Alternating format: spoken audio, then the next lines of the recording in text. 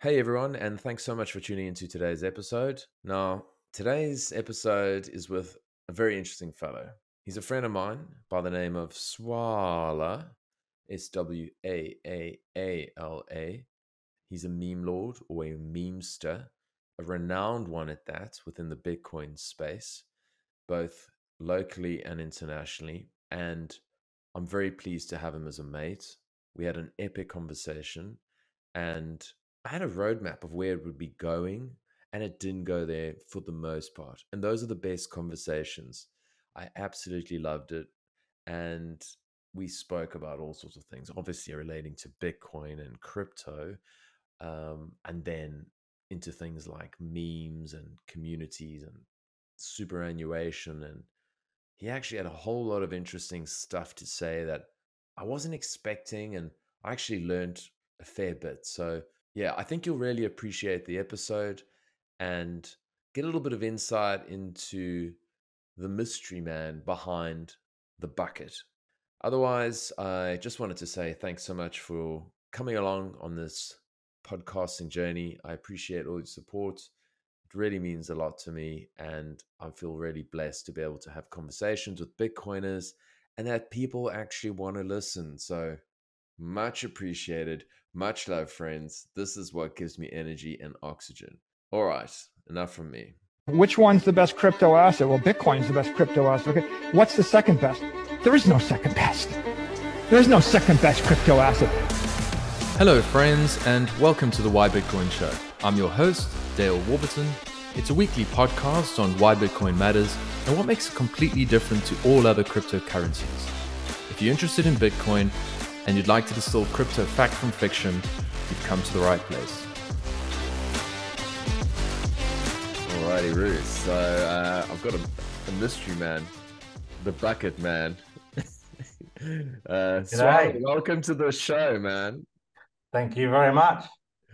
So tell us a little bit about this wisdom that's flowing out of the top there. For those who aren't actually watching, I got to get the right angle. Yeah, if I get the right angle. There it is. There it is. There we go. That's the wisdom that I'm expecting from today's. I'm burning.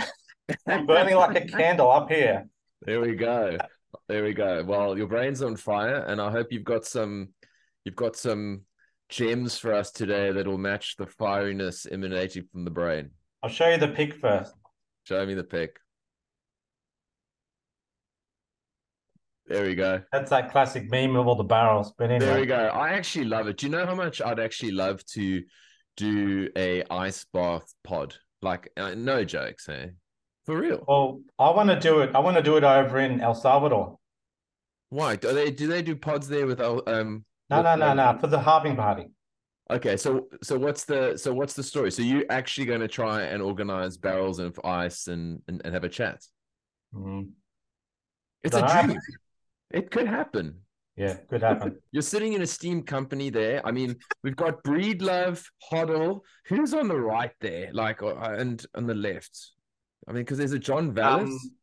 Yeah, the Breedlove Sailor in the center. A sailor, yeah. I think Mark Moss is on that side. Oh, that's Moss. This guy, I don't 100% know. No, I don't know. And you imagine he'd be quite famous. Yeah, I did find out who he was in the end, but I don't really know. No. Not memorable. In other words, not memorable. Yeah. I'm sure he does a few podcasts, but I don't really know. Okay, fair enough. So let's start off with first things first. This is the question that's on everyone's lips. All 7 people who are listening right now. Yes. Yeah. Hey, by the way, let's just point out the fact that I was your first subscriber here. Oh yeah, exactly. I'm very stoked for that. Yeah, so I'm in a whopping 12 at the moment on the YouTube, and you were number 1. You'll always be number 1. So you'll have a special place. That's right. In my YouTube. Can't undo that. Yeah, exactly. Well, as long as I don't get cancelled, bro. So let's not say anything too offensive. Well, that's it. If you start a new podcast, I'll have to jump in on that one again. Why not? Yeah, no, I'll let you invest in it too, by the way. So, okay. So let's say first things first. Are we talking about $10 here? What are we talking about? Yeah, that's probably we're not making any money, are we? Yeah. So, okay. So funny story, and maybe I thought this would be fun for people to hear. when we first met, this was at Mm. Murray. I actually thought that you were the producer. Yes, I was And thinking we shared about this this. of the Two Bit Idiots podcast, and I was just like, that was one of the most hilarious days. I loved that day, but it was like I was absolutely convinced because you were there, but you just happened to be interviewed at that time or just before or something like Yes. that. Eh? Yeah, we were having dinner, and they said, I said, like, when am I going to jump on or whatever? And they said, well, okay, we're good to go now. So we'll go over to there was like a palm tree over on the corner, and I did it. I had no shoes on at the time, and so I had a whole bunch of these bindies in my feet, and it was like killing me. Yeah, And I just sat there on the ground, and Brendo just started asking me a bunch of questions. Most of the sort of stuff I've answered before about, the bucket and all that sort of stuff. yeah. And then Hat's come over and he says, "Oh, do you have any questions?" And he said, "Oh, no, I don't have any questions." And then you came over and then he started. I went, "Oh, there you go."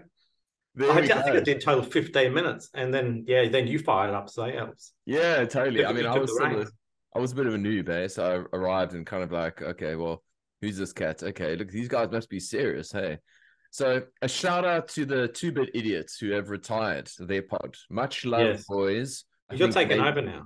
yeah, I'm like exactly. Yeah, I mean, honestly, but in all seriousness, I think that there is like, there is a little bit of a hole. They were the most relatable guys. People loved them, and I think they achieved so much in a relatively short space of time. So humble, like true plebs. Maybe some of us in the podcasting world are trying to become quasi celebrities, but they just didn't give a shit about that. They're just in it for the mission, and like real people. And I've actually got nothing but good things to say about those boys. So shout out to the Two Bit Idiots, and we'll put out a little liquor for the Two Bit Idiots podcast at Murray.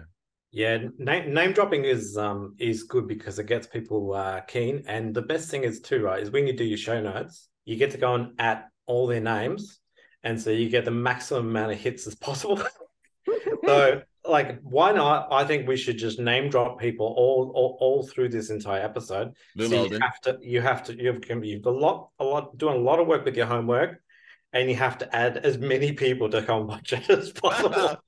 I know that was their strategy to tag people, but I haven't Yes. employed it to date, so maybe I could learn a thing or two.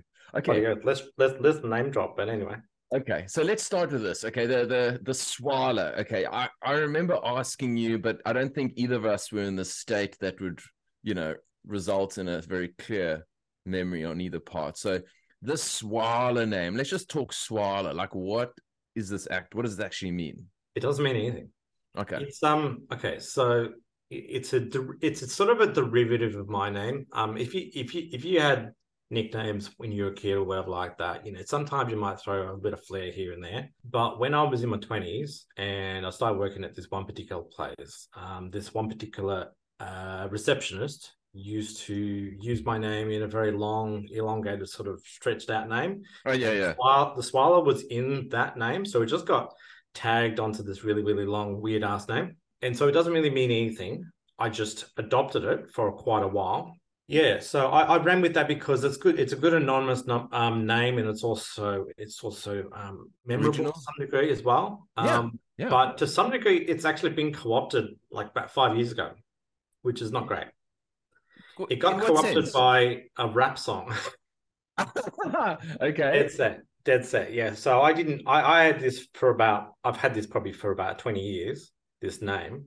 God. And I realized about 5 years ago that there was some sort of Drake video or something like that where they talk about Swaaala, and that's now being attributed to swallowing things. I don't know. Oh God. Okay. But that's I can have a got word nothing to do with with him. me. I did not create my name from that.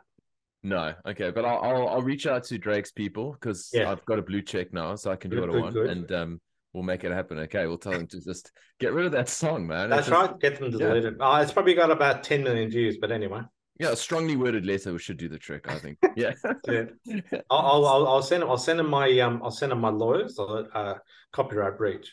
There we go. Okay. So that's the Swaaala story. Now, how long have you been in this Bitcoin world? Like, when did you get cracking? Like first, and maybe talk us just through that little journey because nobody gets it right away.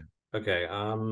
I have plenty of sort of different experiences before all this, but I first got into Bitcoin. I first saw the price of Bitcoin in May March 2017 and mucked around trying to get onto Coinbase. Couldn't get on. I went over to the States, came back, and basically tried again and got approval in November 2017. So I was in there 1 month before it all crashed to hell.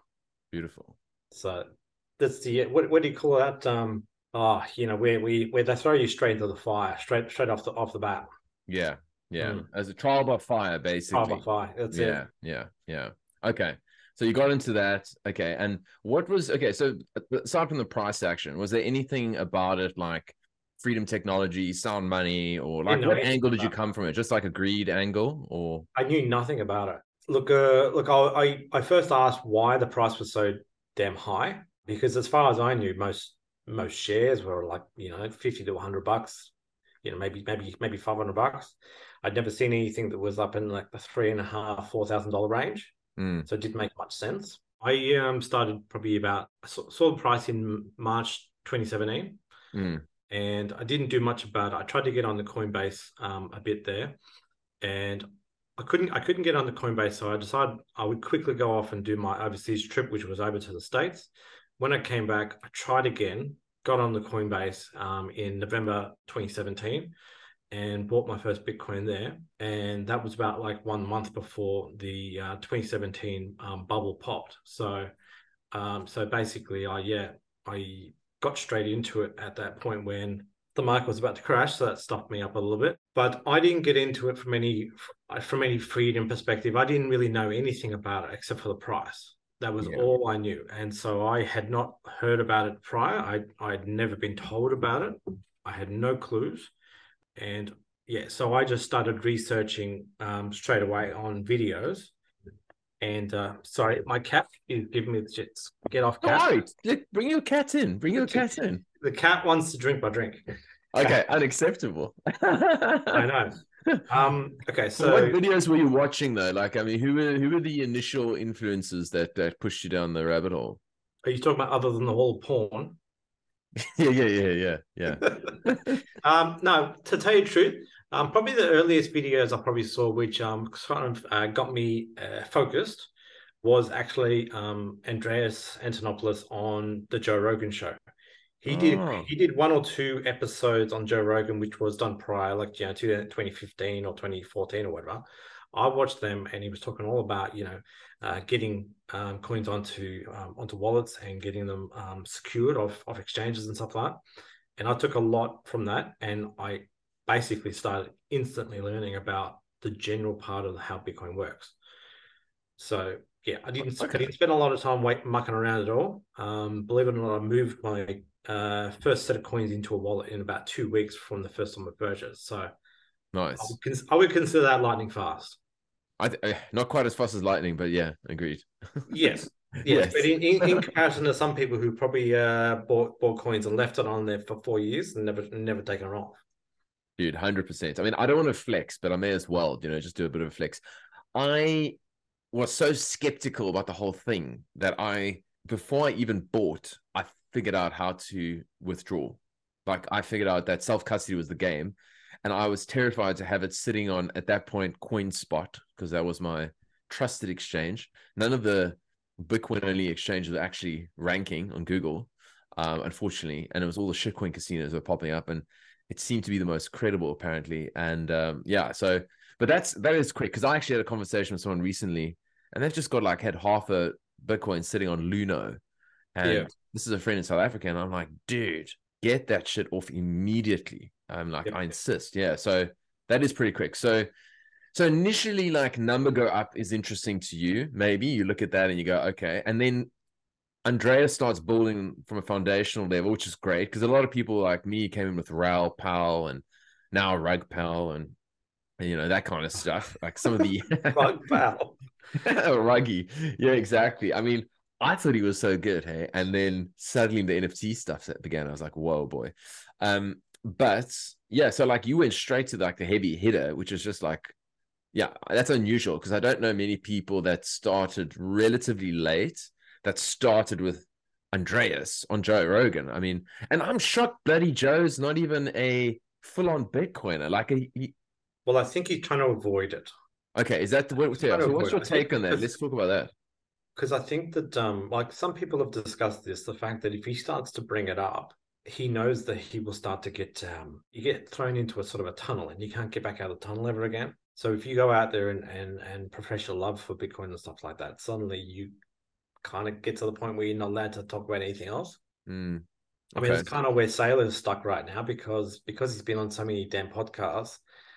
He's run out of things to say, and the only thing he says is, Bitcoin is a clock, and Bitcoin is a chair, and Bitcoin is a gold coin. It just, yeah, I think he's run out of things to say, and that's Yeah, what would happen to Joe Rogan if he dared step over that line. He's got to keep on talking about all of the other random stuff, and he yeah, can't. If you step into that thing, you kind of can't step back out again. yeah. I mean, there is some truth in that, I think, for sure, because it's also polarizing. Do you know what I mean? In the Yes. sense that, like, it's like, hey, I want to just be a generalist. I don't want to be dealing with like crypto stuff, and then all the Yeah. crypto, like, if you gave too much oxygen to crypto people, Bitcoiners will come and say, Joe, and then, or if you did Yeah. vice versa, do you know what I mean? The I'll crypto I'll, bros I'll will send win. you $40,000 if you talk about my latest range of anus NFTs. You know what I It mean? should be buttholes. Yeah, Yeah, I'll tag buttholes, them butthole NFTs. totally. Big But butt. yeah, the crypto dick That's butts. that's where it goes. If he dares venture down there, he will get those invitations. I think, you know what, once if he starts talking about crypto dick butts, I think that's when my relationship with Joe ends, because I honestly feel like I know him. It's so weird. Like, this is what's weird when you've had someone tuned into ears for years on end, and you just, like, especially through COVID, like, I just was plowing through Joe. And I love that dude. And I also love MMA. So it was just like there isn't anything that he talks about from like that's just boring. Would Yeah, you no, would you say that he does better for Bitcoin by only littering it like a little bit of salt in every episode, rather than possibly. doing 3 hours worth of it? If he goes and goes, they shut down my bank account and just has that 5 minute talk with that, isn't that like getting through to the people who aren't switching off? Because that's the thing. If you had a episode directly with a Bitcoiner, then people might not click on it because they're no longer interested. But there are people who are maybe they're listening to maybe that Curry guy who's talking about comedy, right? Yeah. So telling heaps of jokes, and then Bitcoin comes up for 20 minutes, and then it steps off and goes to talk about Biden or whatever like that. It Yes. slips away, but it gives them that bite, that crumb. It's like a soft sell, basically. It's Yeah. like a little bit like, yeah, you sort of you figure it out yourself, Yes. but you leave someone like, yeah. I've come to this conclusion about Bitcoin myself, where it's like initially you come in and you're rather naive. Like, okay, let's say you get it and you're like, oh my God, like, I love this shit and it's going to change the world. And by the way, it'll create like untold wealth if you just hold it on and blah, blah, blah, blah, blah. And then you start spruiking it like a Jehovah Witness. And you're like, you're knocking, like, virtually like knocking on digital doors, and trying to just tell everyone. And it's actually very annoying. It's fucking annoying. Yes. And what I now am like, now that I call myself a little bit more seasoned, because I've been in the space for like 3.5 years now, 3.5 years almost. I would say now I actually rather just make a comment, and if you're interested, you will say something back, and if you're not, you'll just disappear. Um, and then if people want to talk about it, cool. But I just think that active like spruiking is just ineffective. I don't know. What are your thoughts around You that? just answered your question about Joe Rogan just right there. Yeah, I think you're right, man. Sure. You have just answered that question. Yeah. I did want to mention something earlier because we moved on from that one particular topic. But you said that when you had your coins on CoinSpot, you ripped it straight off, right? Mm. There's an interesting feature on Coinbase, which probably still exists, and that was the fact that one of the first things I was presented with after I bought my first coins, right, was it said I can't sell my coins. So I was instantly like, okay, so like I didn't come into Bitcoin with any skepticism at all, but the fact that it said I can't sell my coins made me instantly think, okay, I have to fix whatever this problem is because I've just gone and put some money in there, Mm. purchased it, and now I can't sell it. So what the hell am I going to do about it? Yeah. And so that was where I had to start researching, how do I get it out of this thing? Well, how do I figure out how to be able to sell it when I need to? Yeah. If that was the desire, because obviously I had to know that it works. I had to know that it's legit, and I'm not just buying air. Yeah. And so I had to figure that out, and so I started to learn how to withdraw, and that's where I went to that point. And I did actually do one sell. It was my third purchase of Bitcoin that I sold, and I sold it for that specific reason, to make sure that the dollars went back and that I could pull it out to my bank account. So I did the sale to dollars, then I did the withdrawal to my bank, to make Yes. sure that it all works, from A to B. Yeah. Okay. Cool. So you kind of like just stress tested the system a bit, I just try to stress like tested figure it, it out. Yeah. Okay. but yeah, that's been the last time I've ever been sold Bitcoin ever. Yeah. Yeah. Like Hell yes. 5 years ago. Okay. Fair enough. Okay. So you come across that, and did you do a detour? Did you do a wide berth? Oh, there we go. We got is this a lady or a guy cat that's up there? It's a girl, A girly. and Okay. she's getting a bit old. She's about 12 years old. Oh, sweet man. My boy's 10. I've got a Maine Coon, so I got a massive boy, 10 kilos. Yeah. There we go. That's right. I do recall seeing your dog, and Amber now owns him. If you Amber app now owns him, if you didn't realize. Did Oh, you recall right. that picture where I said, I now own the property to this picture? Yes, I recall. Do you know what? Not to detour this conversation, but you know what's happened to my boy recently? Yeah, he had. Um, I know he actually got run over 2 weeks ago. So he passed away, bro. oh, what? Yeah, no. Anyway, Shit, I didn't it's hear about this, man. I'm sorry. no. I'll tell you the story offline. It's Okay. fucking Sorry, man. I wild, didn't realize. My God. bro. But yeah, I know you didn't. I guess as much, but it's That yeah, like. that meme was just me being silly, of course, having But the fun. reality is that boy lives in the meme verse then, Well, that's and the thing. See, I told Maverick this about I'm all for legacy, yeah, and so in 100 years, most of us are all going to be somewhat forgotten. I mean, there's going to be the Hal Finneys and all that sort of stuff, which will be remembered, yes, but plenty of us are just going to disappear. We were part of that little Twitterverse, and so I'm all about legacy, and so some of these things are about retaining something, bringing it forward into the future. 100%. This is what actually I had a chat with Michael Dunworth about, and he's just like, in the future when Bitcoin is ubiquitous, and it's just like, like our email internet is ubiquitous. Mm. They're going to look back at these earlier conversations and go like, how early were they? And so memes are part of the culture.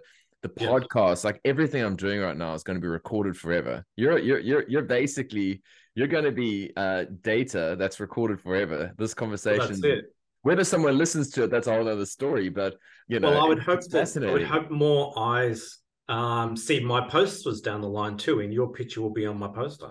There we go. Yeah, So 100%. that's the hope. I think that's what Bitcoin does to us, doesn't it? To make us think not just for like, I mean, we're thinking like legacy stuff. It's quite insane. So when you think about your stack, like, do you have any intentions of selling your stack at some point, or like taking some profit, so to speak, and try and like, kind of live free? Like, let's imagine you've got a healthy stack and you go, I'm going to just shave 10% off and have a good quality of life. What's your view there?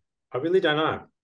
Like I recall all the early videos were always saying, remember, at what point in time you're supposed to take profits and stuff. And then there was a point where I just actually said, you know what, I don't really know what I'm actually planning. I actually don't know. Ultimately, I would like to, probably be able to improve my son's life, in the future, Yeah. and any other offspring that may come along. And so they'll be the beneficiaries of some, like a good amount of coins, hopefully. Yeah. But look, I don't know. I mean, obviously, to some degree, we're sort of trying to beat the retirement superannuation type scenario anyway. So like, most of these guys are out there trying to collect their super and stuff like that and try to retire on that sort of stuff. But I don't know if I'm going to end up needing to take 50% off the table. I don't really know. Yeah, it's hard But to know. Hey? I have no intention on selling while I'm still while I've still got all my limbs and I'm still walking and stuff like that. So And you can still earn an income, yeah, if I basically. can continue to earn an income, I don't see any reason why I would need to go and touch it. The only times that I do touch it is the times when I actually have my spending stack, which is basically, paying for pizzas, buying tickets and like, Doing that silly sort of. stuff online. So I do have a spending stack. So I don't like to be seen as someone who's just hoarding them all. But yeah, we spend every now and then. But yeah, Yeah. it's No, that separate. makes sense. That makes sense. And I think what you were touching on there about, like, superannuation or the pension fund scheme, that kind of it's the kind of compulsory contributions towards the sort of black hole in the future, where other people are managing your money, they're charging a fee, you don't know what they're investing in, you ask them the question, they go, just trust me, bro, it's really good, don't worry about it, man. Yeah. And the reality is that Bitcoin is going to outperform every single one of them, not just like a little bit, by like a country mile.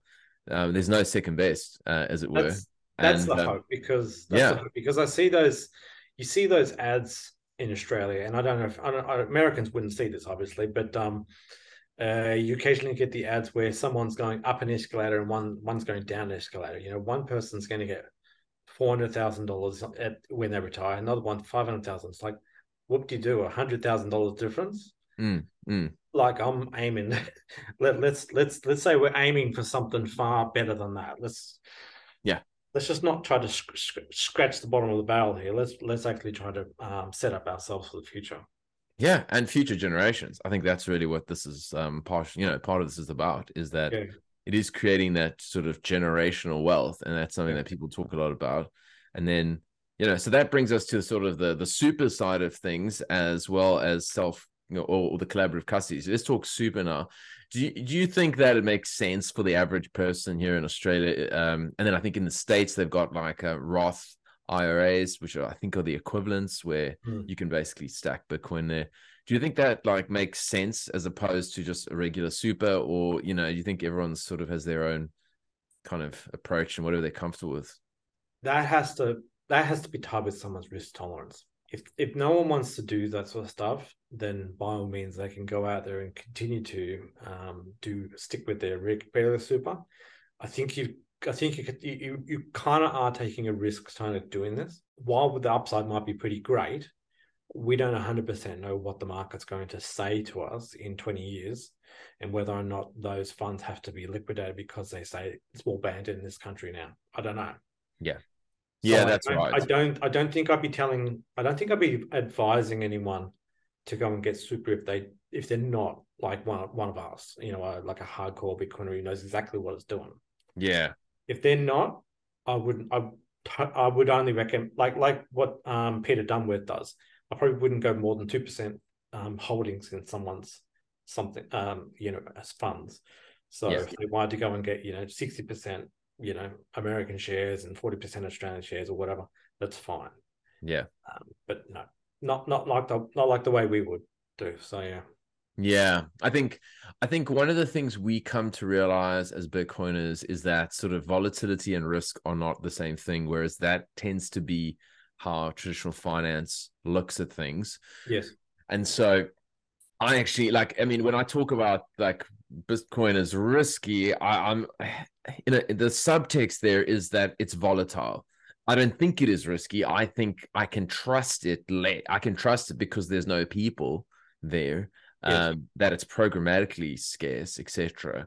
But the the volatility, if you don't have conviction, will slaughter you. You will lose sleep. And I just tend to say to people like, look, if you're losing sleep, you've got to adjust your position. That's like you're overweight if you're losing sleep about any position you have in your investment portfolio. Yeah. Well, I certainly haven't lost any sleep doing this sort of stuff, except for the fact that up doing memes at like 2 o'clock in the morning. But apart from that, no. Yes, if someone doesn't have the tolerance to be able to deal with volatility, yeah, they should not get into it. But no, I don't really worry about the volatility per se. I worry more about if it was worrying about super, it would be about how the self-managed super funds basically view Bitcoin. That's all.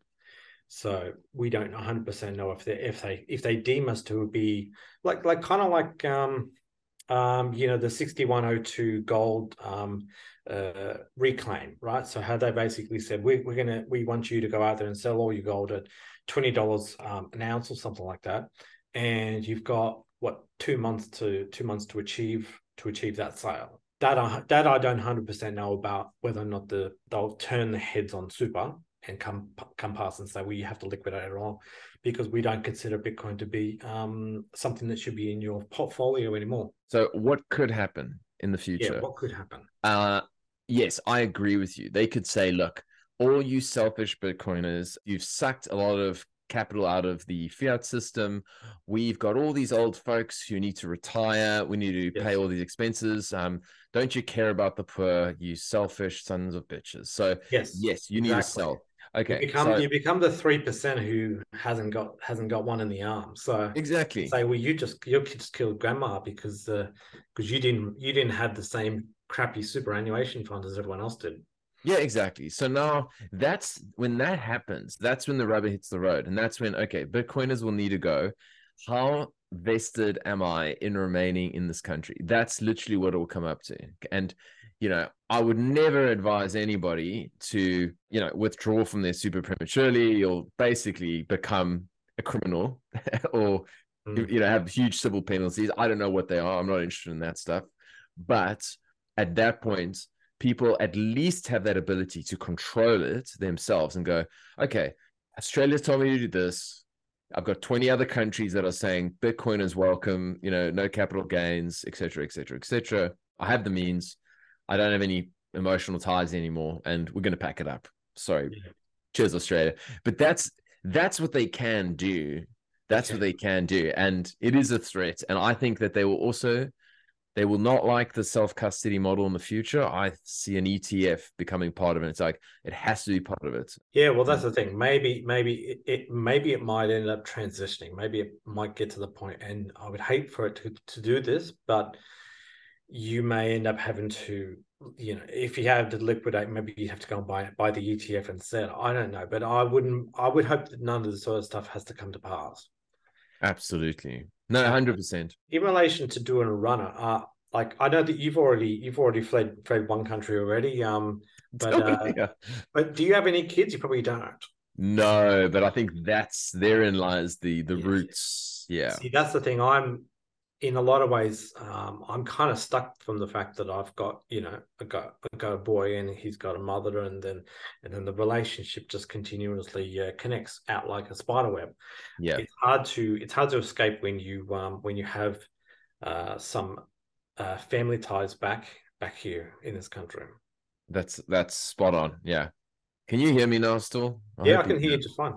God, I've got this really fancy mic set up, and I tell you what, like I'm just an absolute idiot because like I've only just figured out how to start working out, and it is maybe that's why I'm hoping my new mic is working out quite nice. Dude, yours is working out like a dream. I mean, right. Yeah. Okay, so I think I asked you this maybe before we kind of went off into something else, but the nature of the show is, well, the intent was always to go, like, I mean, I was personally scarred and abused by crypto, and it literally like pains me, like crypto dick butts and trippy butthole NFTs are the quintessential soul of crypto for me. I absolutely can't. I get triggered. So you spoke earlier about jumping into Bitcoin. Talk to us now a little bit about like whether you've dabbled in shitcoinery, and then we can talk a little bit about how you look at crypto, everything else. Yeah, I certainly did have a past with shitcoinery, because when I joined Coinbase, they had the Tree of Goods, which is basically the Bitcoin, Ethereum, and Litecoin. So I did go out there and buy a little bit of each. That way I had that Tree of Goods. Naturally, once I started to find some of the more Australian exchanges, you see all the casino numbers just popping off all the time. And you're seeing something that just went 20%. And you go, why didn't I have some of that? Yeah. It happens all the time. I'm sure it's happened to plenty of people. And there was a point in time when I guess to some degree, you would go out there and get a little bit of this, get a little bit of that, thinking, you could spread yourself and have a bit of fun with it all. But sometimes you find yourself, you bought something and that one particular coin dropped, and then the other one that you didn't think about buying yesterday popped off. And then you get to that point where you are constantly fighting with internally with the fact that you can never continuously chase these bolting horses. You just don't know which one's going where. So some horses will bolt, and then the other one will break the ankle, and you have to take it out the back and shoot it in the head. So, so then what are you Oh, going to do? I love it. You end up with micromanaging portfolios. You got $100 here, you got $20 there, you got $5 there. The one that you got $5 of moons, and the one that you've got $100 of doesn't do anything. Yeah. And so you're putting a little bit here, a little bit there, a little bit there to catch up, and then suddenly the whole market started to crash, right? So throughout 2018, most of the things I had went pretty much down like 90 to 95%. And so to some degree, I was looking at them, when if I put like say $200 in, I was looking like $15, in that particular coin, and I goes, well, if I just put another $15 on, I guess because I've doubled my stack, but then it never really went up. Yeah. So you're always putting on more money to see if you can multiply your stack, and you find yourself not very focused. If you're putting on $5 on a whole bunch of things, whereas you could be putting on like $400 on one particular thing, you get yourself so sidetracked, and you're always in a state of chaos. Absolutely. Did you feel that as well? You felt you were always in a state of chasing things all the time and constant chaos. You know what? So I had about 4 months of shitcoinery, literally, and I bought, I think, about 6 or 7, and I bought them without thought on the fly because I was checking and I know this. I remember this so distinctly. We were in McLaren Vale, this epic wine region in South Australia. I recommend it to anyone. It's like one of my favorite parts of Australia, and it's like we were out there, and I think we were having some lunch, and things were running hard. This is now, I think, around like. This is like mid 21, sort of coming up. So like we had the crash, and our things were starting to run again. And I thought, okay, that was just a dip. We're going to come back. Why don't I just buy all these shit coins, and we'll see, because they'll outrun Bitcoin. I mean, that's how it works, right? And 4 months later, and I got a sports token. I got something called Algorand. So Chili's was the sports one. It's like sports tokens. And it's like, not because I have conviction. It's like literally just a number on a screen. Like, I want to see this go up. And I also thought I must get 1 ETH, like you need to have a round number, of it. You can't just have like point. I know what you mean about getting round numbers. Yeah. Yeah, it's weird. So like a friend of mine was like, I want 1 ETH and 1 Bitcoin. And like, so I'm hedging my risks. I'm like, fuck, that's not, now in hindsight, that's silly. But anyway, 4 months later, they're all down quite dramatically. And I'm thinking to myself, I'm fuming because I've listened, I've heard so much content. There's no one credible talking about this other bullshit. Not one person. I'm just a greedy little pig. And I decided to go on this little mission because I'm smarter than everyone else. And it didn't work. It was absolutely retarded. And I was fuming. And I just thought I did, how people rage quit Twitter?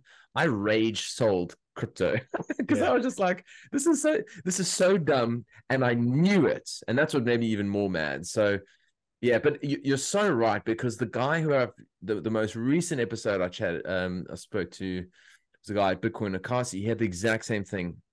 And Amy Taylor has also described the exact same thing, where it's like, it's stressful. Like you got to be focused on your portfolio, and it's hard. Like it's not fun. And so like just having Bitcoin to watch and understand and learn about is more than enough. Yeah.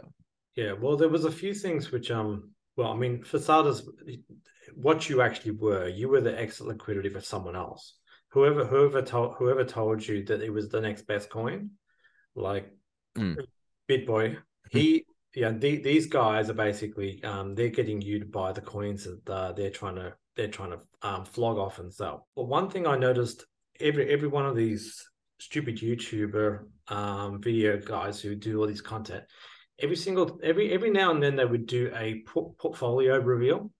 Mm, and they would show a percentage of how many particular coins they would have. And one thing that always surprised me was, even if they were major shitcoiners, they always had like 40 to 50% Bitcoin on their holdings every single time. mm, And even, I thought, even if, like, if I'm sitting here and if I'm like, let's say I was like, you know, like 30% Bitcoin and fucking what's it, like 75%, 70% shitcoin or whatever like that. And I was looking at these guys who I was stupidly listening to, and they were all like 50 to 60% Bitcoin. I was like, so wait a minute. So what's going on there? How come these guys have all got a fairly heavy position in Bitcoin anyway? mm. And it was basically because most of them had been buying Bitcoin since well before they bought all these shitcoins. And so they started to increase their stack. But ultimately they've had Bitcoin from 2014 or whatever like that. And that Bitcoin is way, way, way outperformed everything that they now got on their portfolios. Makes And so sense. that was always there. Funny, hey, it's actually so funny because it's probably Bitcoin was the biggest individual crypto, quote unquote, in their holdings, Yeah. relative to everything else. So they Even talked about everything else. Yeah, Mm. exactly. And yeah, just talk to that whole extra liquidity thing there, because I think that's so, like, people that are new don't get it. They don't actually understand Well, that whole concept of extra liquidity. So what's the there go with was that? I recall plenty of YouTubers I used to watch, and every now and then they would go and do some TA, they're going to do some Mm, technical analysis, and they would run through all the coins that they liked. And that's the key, right? Is the fact that it was coins they liked. mm, So basically, if they had like 50,000 subscribers or something like that, those 50,000 people would, maybe 20,000 would tune in every single week. And so they would basically be feeding them the TA for the 8 coins that they always like to look at. And so when you're actually doing that, you're kind of refining your user base into the pots that you have already put coins into.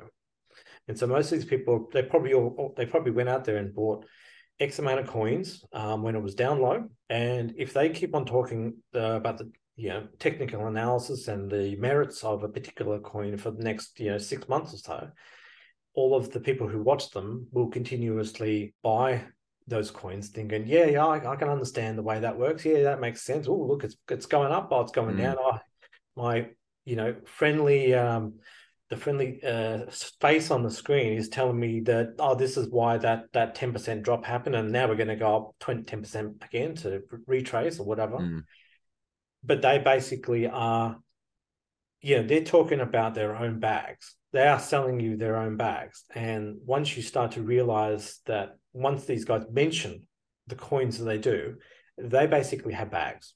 This is mm. their bags that they are hoping to pump until it gets to the point where they can sell. And I've seen it so many times. So many people on Twitter, they go through and they raid people's, they watch people's addresses, they watch the coins move, they see which one goes to the to the Binance wallet address or whatever like that, and Mm. so they know the times when people have moved the coins at the top, sold it, and they know that the times when they've received it, like 3 weeks prior to them doing a promo video. Yeah, yeah. So they know, they get it. They the guys tell them, this is a good thing, stack up on this, and they go, no worries, I'll research for the next 3 weeks, and then they start shilling it, and so they basically got huge bags, and all of their NPCs are listing in, That's and the they best. are Yeah. just like, oh yeah, yeah, yeah, yeah, like.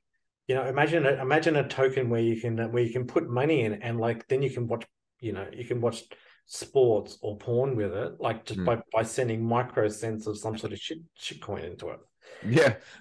Exactly. and they get excited. That actually reminds me of a particular. I got a mate who I chat to locally around here, and he was telling me that he went and sent about like $90 or something like that worth of Bitcoin to a particular address, and I went, what did you send it to? Sorry, Mm, can you please explain? And it was some sort of like, I don't know what the hell it was. It was some sort of token. it was like an ICO token for a coin that you're supposed to use to be able to watch girls. And so I was like, what the hell are you going to do with this? There's like no utility to this at all. And like I went Oh and my checked. God. He said the coins there. I don't 100% know if he got the tokens back, if he minted them or anything like that. But I went back and double checked, and yes, it had gone down 97% since the day that the ICO was released. No one could have seen that. So Oh, his that is. $90, not only did his $90 basically on the normal market go down to $30, maybe ish, 30-ish. Yeah.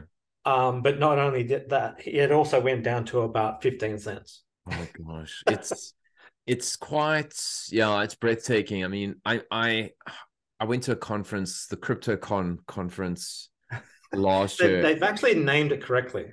It's absolutely spot on. I mean, They've it's named such. it CON for con. Maybe I should tag them in here. I don't know what the defamation laws in Australia. I think I better brush up because honestly, I've never met such a bunch of grifters in my life.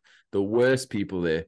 I remember meeting a recruiter, a guy who's got a blockchain recruitment firm, and he's like telling me this like proudly, very proudly, that he's recruiting for this firm and he's going to get paid in tokens. And it's just like, what do these tokens do? Like, you know, you can just imagine, we're gonna put beef on the blockchain. So it's like, you know, dollar beef, that's the sort of token's name. And then what? You're gonna have a bunch of beef farmers go out there and say, buy beef token, we'll track it to supply chains, and then you'll just sell it the minute your so-called lockup period ends. I was actually tempted. There's two things I'll tell you. It's a funny story.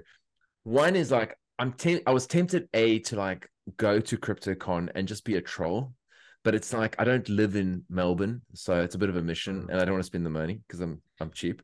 Yeah, because it costs like $250, doesn't it? It's ridiculous, right? I mean, I'm not going to spend $250 to go trolling. No. I thought of doing like a GoFundMe with Bitcoiners, but I thought they'll probably say, look, you can find better uses of your time. Yeah. But yeah, so that was the one thing. The other thing is like, so I've got a few bullshit social media accounts that aren't my real name. I'm actually known as Jeffrey. I won't go into that. G'day, Jeff. Jeffrey, yeah, I love it. It's a funny name. My name's Hungry. There you go. I'm hungry. Hello. My name's Jeff. So there was. Wait a minute. Hold on a second. Wait. Yeah. You can't just walk away from that. No. Yeah. So now you have to say what they said on 22 Jump Street. Oh God, no! I don't know, Jeffrey. Oh wait, my name is Jeff. Oh God. I've got your coffin. There we go. Okay, that's Jeff. Okay, so where was that? So Jeffrey gets a ton of ads, right? Because Jeffrey, I can't handle it now. Jeffrey is an Egyptologist, sort of does lesbian dance theory. I just want all the algos to be a total wreck. Okay, so I get the worst ads. I speak German. I do all this kind of stuff, and I actually I'm head janitor at Microsoft. It's stuff like that. It's just so funny. And that's a good qualification. That is. It's pretty. Yeah, it's high quality. I get inside. You get to sleep in the car park, don't you? Oh, from time to time, and also get to see what old Bill's up to. But no. So Jeffrey gets a lot of ads for crypto, right? And so I get this thing, and I don't know what I was thinking, but I just put in my details, and I've got another fake guy from Friends. I don't know if you remember Joey's fake persona. Oh yes, his name's Ken Adams, right? So Ken Adams is my guy. So Ken Adams fills in, and I gave him like my actual number. So then I get this call one day at work, and this guy's like, "G'day, Ken," and I'm like, oh, "Shit, sorry, who? What? This is Dale." And he's like, "Oh, I was like, oh yeah." I was like, "Yeah, talk to me. What's happening?" Because I sometimes get the calls for Ken, and there was this whole thing about, "Oh yeah, I wanted to talk to you about this crypto thing." I was like, "Oh yes. They've been texting me all about this, like, are you sick of your 9 to 5? And I'm like so tempted to do a Zoom call and just like record it and just like expose the whole thing. Cause it's just like, it's such blatant grifting and it's so obviously dishonest. Like, I just don't know how people, like, I can't believe people plow their energy into that and they can't just find something positive to do with their lives. Cause it's like so obvious. Yeah. It's mind blowing. It's just so much money to be made out of just taking out of people's pockets. Yeah. Anyway, that blows my mind. Okay, let's talk. I I've actually been to. I've had quite a few funny instances actually. I got invited to what would we call it? It would be called a meeting, I would say, where I was going to. It was like a Bartios token or something like that. Mhm. I got invited by just a friend, and she said I should come and have a bit of a look and invest, and then I would advise her as to whether it's a good deal or not. She kind of needed my assistance. Yeah. Okay. I was the absolute pain in the ass in the crowd. I was asking him questions that were way, way, way over his head, and he could not answer at all. And the most craziest thing was, I said to these guys, like most of these guys around me, they had no clue about what was going on, right? And they said something like, when this market is released, that people who have, either a Bitcoin address or an Ethereum address will be able to go in there and claim a certain amount of these coins. And the allocation that could be claimed was up to 80% of the total addressable coins for this particular token that was going to be released. Mm. So I said to him, I thought, I looked around and I saw all these people who are complete novices. They've got no Bitcoin holdings, no Ethereum holdings, no nothing, right? And I thought, okay, well, I'm here and I've got Bitcoin in my wallet, right? And I have purchased on 80% of the market if I'm the only person who bothers to claim, whereas all these other people are going to be paying thousands of Australian dollars Mm. and will only get like 1% of the last 20%. Mm. And Yes. I stood up and I said, so you saying me because I've got a Bitcoin address and because I can go out there and claim a certain amount of your coins, that I could claim like 80% of your entire addressable market, sell them all on some Chinese exchange and bankrupt everybody in this room. That didn't go down well. I love it. That's I brilliant. physically said, like I said, who the hell is going to run their computers with no mining rewards whatsoever to keep your coin running at all? Why would we not just go out there and switch all of our computers off and shut your entire network down? He was hating it. No, I mean because he's probably not technical. He's just a sales Oh, guy. they were idiots. They were salesmen. And the Yeah. most shocking thing was after all that, there was a few people who went over to the FPOS machine and dumped $10,000 in. Oh God. Yeah. It's Yeah. just it's sad, man. And It's you know sad. what? What's crazy is that coin never actually became anything. It It actually became nothing. never Yeah. got created. Yeah. So Yeah. they put $10,000 into something, and I don't know if they ever got anything out. Yeah. And like I don't. That's why I say I need to figure out what the defamation laws and all that kind of thing are here because you've got to. We're in such a litigious society here in Australia. You've just got to Right. be careful. Yeah, because I remember when I was working at one of the shitcoin rags, there was this one guy, like, and I don't know what it was. It was a father and son against sports tokens of some sorts. We're going to sort of put these sports things on the blockchain or whatever. And we then my I know which rag it was. It was Crypto News, and the owner at the time had invested in it, obviously, because this is how you get the inside track. Oh, sure, bro. Yeah, I'll put in a little early, and then I'll just market it on my rag, and it'll go up, and I'll just dump it. So it never got released. So the guy was fuming himself. My boss was fuming because he was like, "Well, what the hell, guys?" So he then angrily writes a piece. What happened to this project? They've rugged everyone. We got a letter, a lawyer's letter straight away. You better take that article down and blah, blah, blah, blah, blah. And, in the circumstances, like he just was like, okay, cool. They didn't want to deal with it. But I don't think, have that kind of protection here.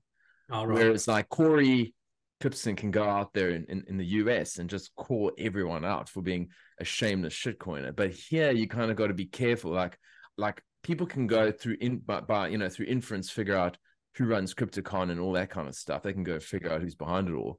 But it's like you can't go and name people. And it's just like, it is a bit frustrating, but enough of the crypto stuff. I'd like to somewhat give you a bit of an answer for that because one Oh thing yes. Okay, sorry. Yeah, tell me. I like to tell people about this quite a bit is that, like, one thing I learned from the hodl or not situation, right, is not to it's not necessarily dead naming, but it's more the case of you don't go out there and nominate someone in particular who is the problem in any case. So I like to avoid directly insulting the person and who they are.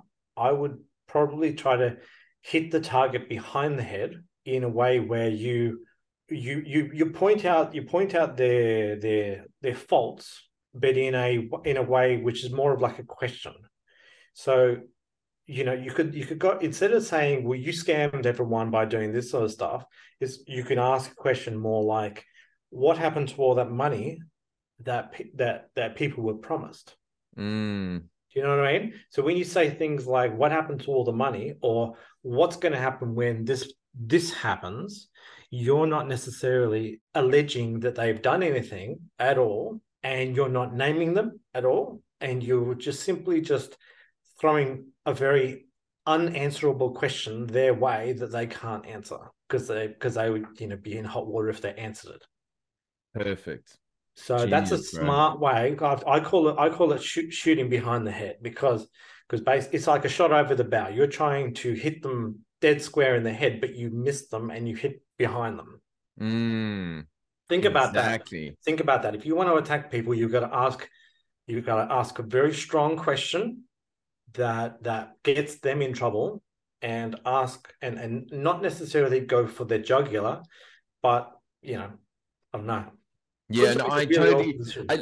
I'll give you an example with this whole CryptoCon thing, because I think it's full of scammers. So the question posed is, what level of due diligence do you perform in determining whether or not the exhibitors have the user's best interests at heart and are acting in good faith? Well, there you go. That's a question. Because it's a question, and I know what the answer is. Zero. So, they just simply won't answer. No, exactly. But no, that's great, man. I think, and here's what's so funny is you doing like lawyer work, and I'm supposed to be the one who's a lawyer. So it's like, are you joking? Well done. That's brilliant. Well, I'm not. Well, look, I don't know much about the law, but I certainly feel that I learned certainly from Hodden Law, because of the fact that he spent like days or something like that, basically saying someone was a particular scammer, and you see, I just didn't say anything just then, right? And so he was saying someone was a scammer. He went out there and got himself in trouble because heaps of people screenshotted it, recorded it, all that sort of stuff. Yeah. And so if you ask in a very, very awkward question, something that puts them in an ice bath, that can really just what you got to do is you got to cut at the ankles. You got to drain away the sand from underneath them. There we go. I love these analogies. Yes, no, exactly. Okay, that's some good wisdom. I didn't expect wisdom from you today in that regard. Yeah. Okay. I know. I've got a lot. I do a lot of trash talking, but it's true. I'm mature now, so I think about things. No, that makes sense.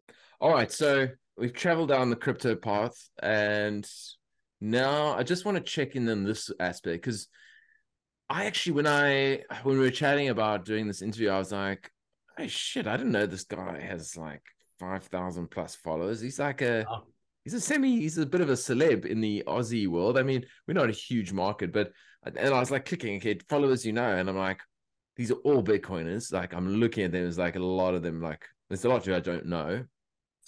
And I'm wondering, like, how did you become the self-proclaimed meme lord of Bitcoin? Self-become meme lord. That's the thing. Self-proclaimed. So, don't you call yourself a meme lord? Yes. Yeah. So I mean, self-proclaimed. Yeah. I think in a lot of ways, I'm one of quite a few memesters in Australia. So I would consider Sven to be someone who does, obviously, he puts his memes together and stuff like that.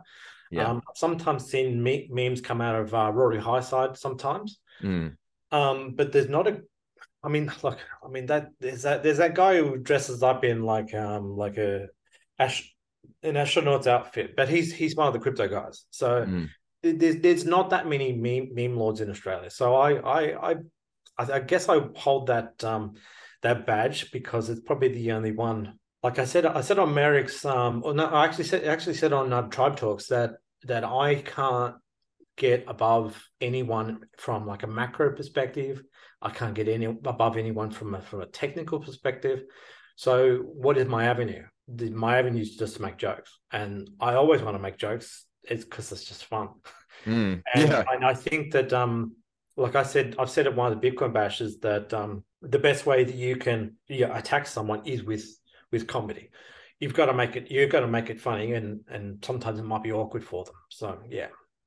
That makes sense. Awesome. And did you teach yourself how to just put together all the memes and all that jazz? I mean, like, did Yeah, you? yeah, yeah. In most cases, yeah, I just only know the very basics in sort of like putting together videos and putting together Photoshop jobs. Yeah. I'd certainly like to learn a lot more because I think most of mine look rather crude in comparison to other people's work. But at the same time, there are other memes where I deliberately make it look terrible. Yes. Because sometimes when it looks terrible, it's actually funnier than when it's clean. 100%. That's what I was Um, gonna say. Like sometimes when they look deliberately a bit shit, they're actually more effective. yes, Yes. it's like there was a recent one where BTC Sessions. I'm just name dropping like crazy here. Oh, brilliant. So Yeah. Okay. BTC Sessions was he was touring through Italy, and it triggered in my mind. Like I was lying in bed, about to ready to fall asleep and stuff like that, and triggered in my mind about 1 month prior. Everyone was posting this picture of a dinner in Italy. And it was like, I love being in Russia this time of the year or something like that. Yeah. Yeah. And I just thought this location that everyone was memeing about a month ago is pretty much the same location as where Ben is living, staying right now. And so I was on my phone. I just grabbed a picture that I could find online of Ben, and I tried to white out everything with my finger and just like stretched it onto this bloody picture and then posted it without even a thumbnail on the corner at all because I've just roughed it. Yeah. And like people were like, "Oh, it's a little bit crummy. You could have refined it." I think I wanted it to be. I think I wanted it to be garbage. I actually think I wanted it to look absolutely terrible, so that it really looked like he was not there. Yes. Because if I did it too perfect, people would think that it is him and he's actually sitting there. But by being Yes. trashy, he Yes. knows that I'm lying. I'm fucking around. What's the okay? So the power of memes when it comes to Bitcoin. What do you think the whole essence is, though? Because I mean, there's also having a laugh, but I think there's also I didn't actually quite understand the importance of memes until I think it was COVID when it's really like, I mean, then became a digital madman. Well, that's And, it. and That's that's where it. I really got it. I don't know if you remember that one where there's this person in sort of a wheelchair, grotesquely overweight, with Yes. a mask on, Yes. and then it's like pointing to this chiseled guy, like, put Yeah. your mask on, you're killing me, Yeah. kind Exactly. of thing. Yeah. It's about telling the truth in a way that people can relate to. Yeah. And what I like to think about is the fact that I've told Izzy this before, but back in the days when we had a king on a throne, right? The king, if he saw a peasant who didn't bring in enough corn or something like that, off with his head, chop, right? Mm. Or like the knight who failed at war, put him in prison, right? But the Joker would sit beside him and make fun of everybody around them, and they would say, "Continue doing your work." And so the person who makes the most amount of jokes sometimes can go right up to the king and almost like make fun of everybody at the same time without without going into jail or losing his head. Quite literally getting away with murder. Quite literally getting away with extreme damage, After murder, yeah. causing extremely devastating reputational damage, and doesn't get in any trouble for it because it's funny. Yeah. It's No, that quite. makes sense. I think humor is quite powerful in that way. Oh, it is. And it's humor is what I use to sprinkle my life with because things happen in life that are just if you can't laugh at it, you'll cry. So, and Yeah. honestly, it's one of the few things I think like it's actually one of the things that drew my wife and I together was like humor. Oh, The really? Office. We started watching, David Brent, Oh, the British yeah, Office, yeah, and like and we especially in the beginning, we watched a lot of Friends together, and we just were in hysterics laughing, and we just keep each other laughing because it's so important, especially in this day and age of so much like there's so much negativity. You really can get wrapped up in stuff. So it's definitely worth keeping a sense of humor through thick and thin, because I think it's a critical part of life. Yeah. So she didn't come on board because of your rugged good looks then. No, it wasn't the looks. Eh? You know what? The thing is, if you spoke to her at the time because we met like I don't say that long before, but we were introduced before, and there was this whole like we dated for like maybe 2 weeks, and then she wasn't over her ex and all the whole spiel. 3 years later, I come back from the US. I was very belligerent at this sort of luxury spa, and I went to the hairdresser like one of the last days. I knew I was going to be there, and I got my hair dyed like proper red, like real red. And so the manager comes in and goes, Dale, what the hell were you thinking? So I was like, I wasn't thinking, I'm just being a belligerent shithead. I'm sorry. I just thought it'd be funny. So I came back with this horrible hair. My wife called it like clown hair. She was like, Oh you never no. looked more unattractive. Like you actually were horrific. So it was nothing to do with the looks. It was actually Was it all heavy humor. red, was it? A It was real red. pure red. It was Oh like, God. I went to like a metal concert, and I did it for that, and it looked like absolute hell. And I had long hair at the time, so it was like, yeah, I thought it looked sexy at the time, but apparently it was more like clown hair. Yeah. So yeah, but so my last question, man, before we wrap up. So we're in a bit of a lull. It feels like we've been. I mean, this is my first real bear market, in the sense that it's just feel like it's gone on forever. What aspects of Bitcoin is that sort of keeps you sort of so drawn to the space? Like, why do you go to these bush bashers, and why do you sit on Tribe Talk, and what is it about all of this Bitcoinery that like keeps you coming back? Because the price action is not the reason, clearly. Well, to describe the 2018 bear market first, right?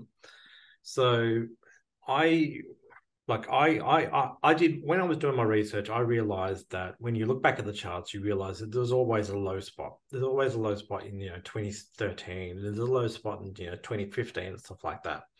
So I knew that something would eventually happen, and so I needed to stick around and stack while I could, because I knew that the opportunity would change eventually, where it would run and then you would miss out on certain things. So I knew that I had to be there. So I had to continuously stay.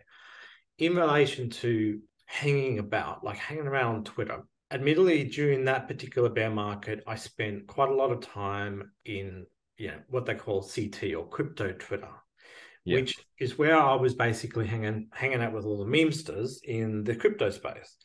And most of those guys, yes, sometimes I'll be going to bed at like 2:00 at night, and I would be in fits of laughter because of the fact that we were cracking jokes at each other and making memes on top of memes over each other.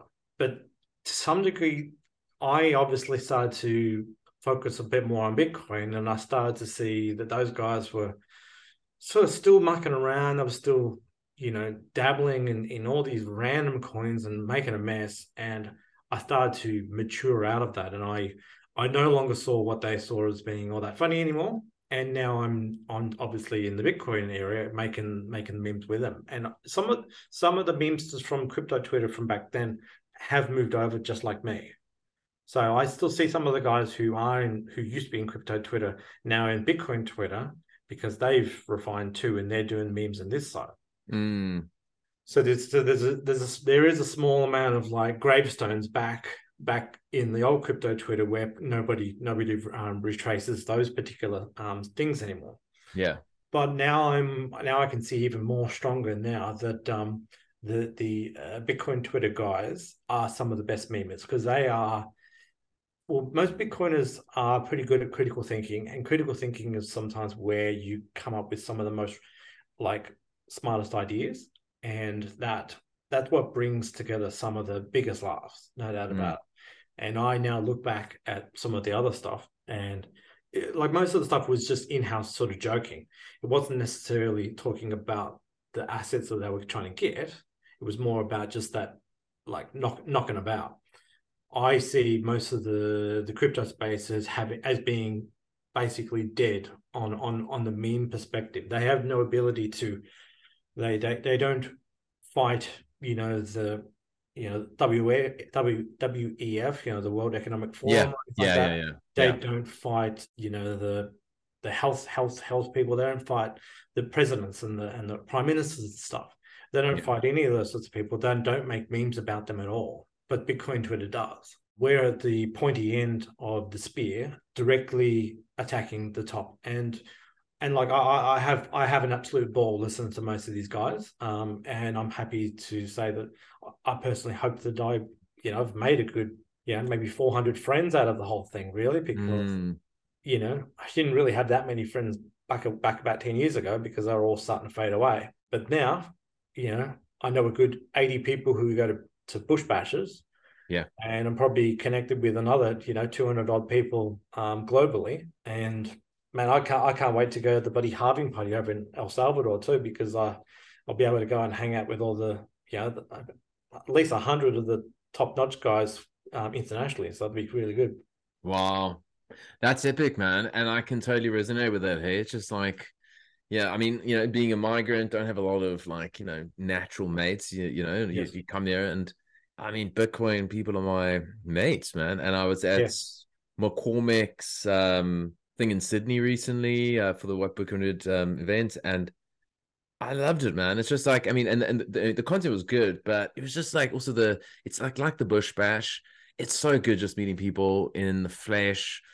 And it's like, the critical thinkers, the smart people, we support each other. I mean, there's different people, there's different views. I'm sure there'll be spats here and there, but for the most part, like I've just met some of the most magic people, and it's what makes Australia feel like home, man. And if I don't know if I would be here long term. I couldn't see myself here long term if I didn't have my Bitcoin mates, Mm. because now I've met so many of them in the flesh, and I feel like they're real people. And maybe I don't see them or speak to them all the time, but when I do, I'm like, I feel like I'm at a wedding, like I'm loving life.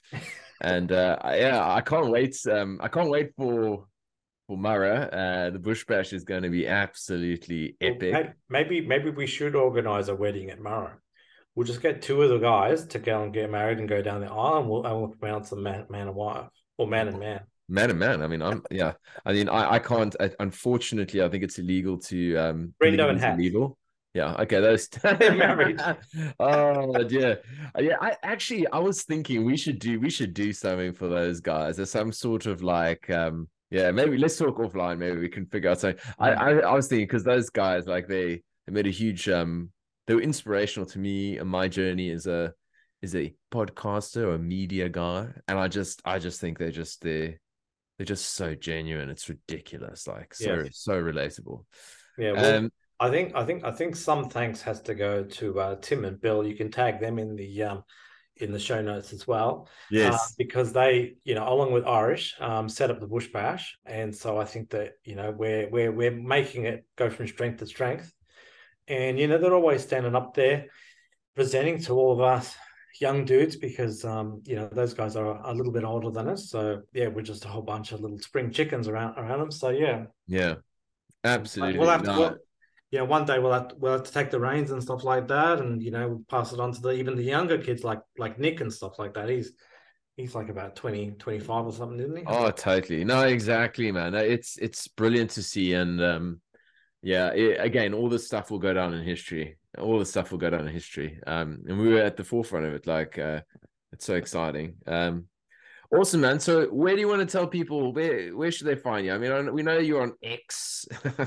X. X. I don't want to X. call it that. Yeah. Okay. So yeah. So I'm sure most people know me from my Twitter account. I do also have a link inside my Twitter bio, which goes to my YouTube page.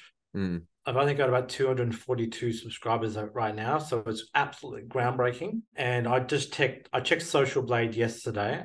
It said that if I had my 1,000 subscribers, I'd be earning $3 a year. So like, I'm making bank. Yeah, you are.